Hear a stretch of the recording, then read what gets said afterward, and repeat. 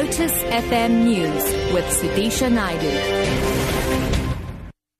7 o'clock, good morning. Today we'll see the factions within Cosatu square off at the Labour Federation's Special National Congress at Gallagher Estate in Midrand.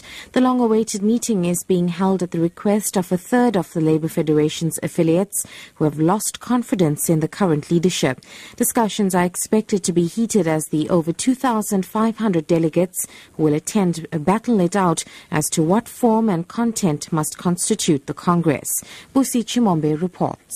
It was in September 2013 when 9 Cosatu affiliates, including now expelled Union NUMSA, first requested that a special national congress be held.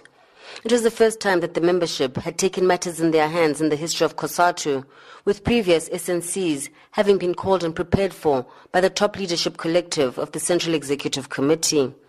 The requesting unions were motivated by their unhappiness at the suspension earlier that year of now ousted General Secretary Zwelinzima Vavi. The agenda for the two-day meeting is focused on unity, cohesion and leadership.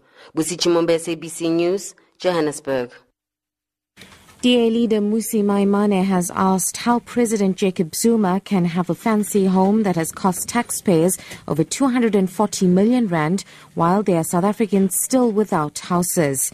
Speaking in Chatsworth, south of Durban, Maimane hit out at the ANC-led government, saying living conditions have become harder and less safer for most people. He's vowed to ensure that President Zuma pays back the money spent on non-security upgrades at his private Nkandla home. What is happening in Nkandla is sheer corruption. And I'm sorry, if anyone wants to fight with me, all I want to say to them is this, is that the president is never going to get away with spending South Africans' money in Nkandla. We are going to make sure the president pays back every cent that was stolen there. An elderly couple has been critically injured in a shooting on their farm. The alleged attackers are still on the loose. Police spokesperson Constable Maselela Langa says 2 men gained entrance to the Brakdam farm in Vrede around yesterday afternoon. He says according to their preliminary investigations, one of them was an ex-employee on the farm. Langa says the couple in their 70s are in a stable condition in hospital.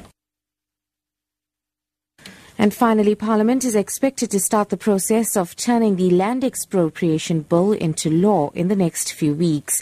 The closing date for written submissions was followed by public hearings in May.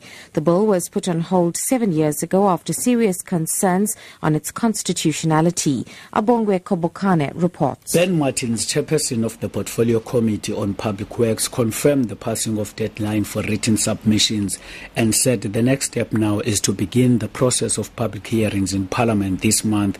Martins says the committee will convene a meeting in the next coming few weeks and go through the submissions. The aim of this preliminary exercise is to decide which parties or role players should be called first for oral submissions. The bill seeks, amongst other things, for the expropriation of land in the public interest. When asked about time frames, Martins says the finalization of the bill will be done after all due processes in Parliament had been followed. It is believed that the latest version of the bill is likely to meet the constitutional requirements.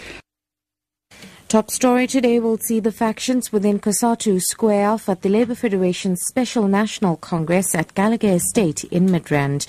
I'm SUDISHA Naidu for Lotus FM News. I'll be back at 7:30.